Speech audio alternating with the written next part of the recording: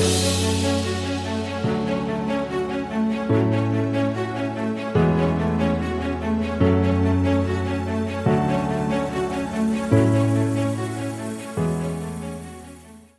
there, and welcome to the Think Wealthy podcast. I'm your host, David Prale. The Think Wealthy podcast is sponsored by YDLP Investments, the home of the $10,000 commercial real estate investment. Hello, welcome back to the Think Wealthy podcast. I'm your host, David Prale. We're talking about investing in the stock market. Last time we discussed the 10 sectors as a way of introduction, a way of talking about one of the ways to invest in a buy and hold strategy. Another way is to invest across an index. There are some very famous indices. For example, we have the Dow Jones Industrial Average. That's a famous one. That's comprised of 30 companies. It's actually a very narrow slice of the market. These companies are picked to be kind of the bellwether stocks of the economy. But some people like to focus more on the S&P 500, which is comprised of 500 companies, the 500 largest cap companies. Each is worth more than about $8 billion. And some people like this broader index as a way to gauge what's really happening with the market.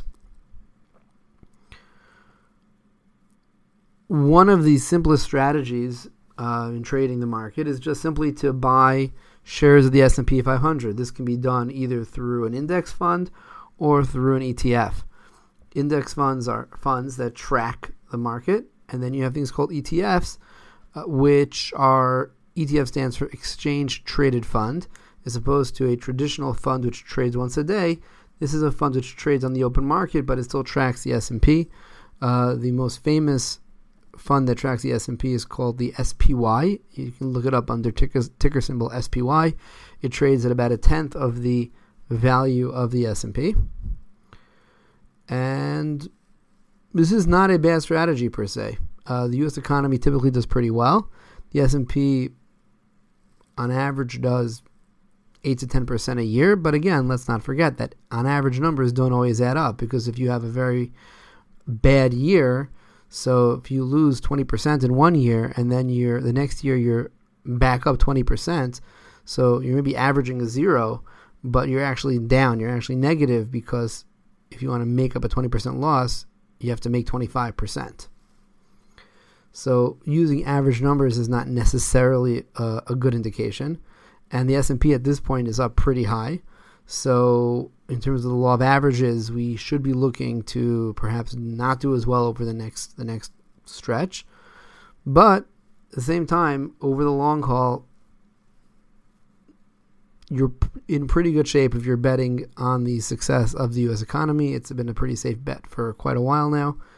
And that is a very, very good basic strategy that almost anybody can do. Where's the risk in this strategy? So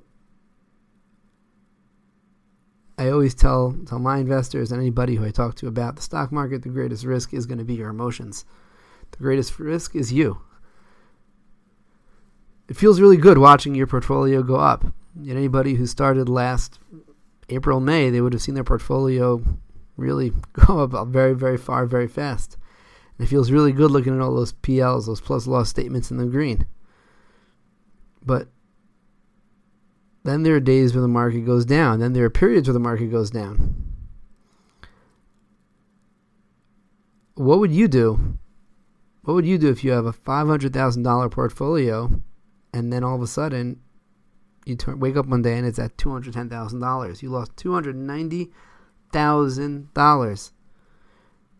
And what if this thing only happened in a year and a half? It just collapsed. And you think this isn't possible? This is very possible.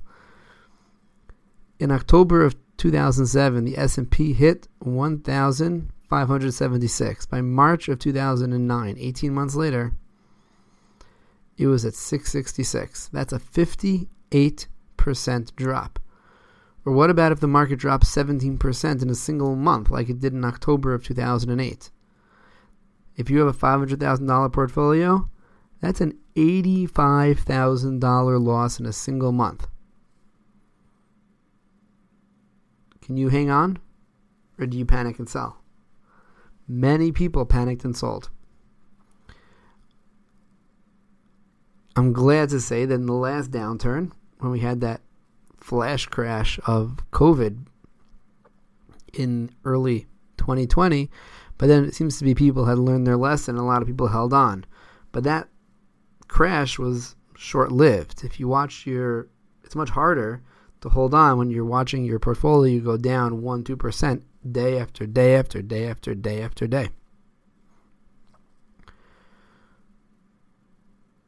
And let's remember, this is super important. Those who stayed in, they made it back to their October high, back in the crash of 2008, 2009.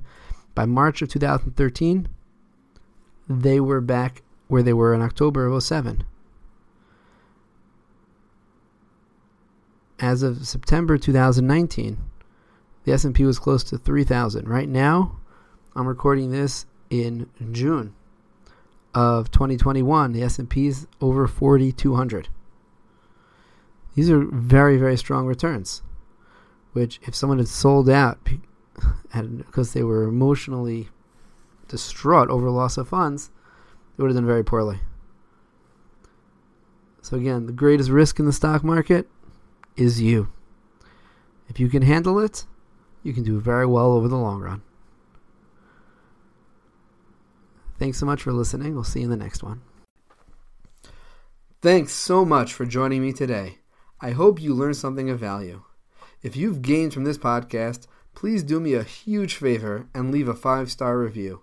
If you feel that I haven't earned that 5-star review, please reach out and let me know how we can earn your recommendation. Until next time, I'm David Prell, and thank you again for joining me today on the Think Wealthy podcast, sponsored by YDLP Investments.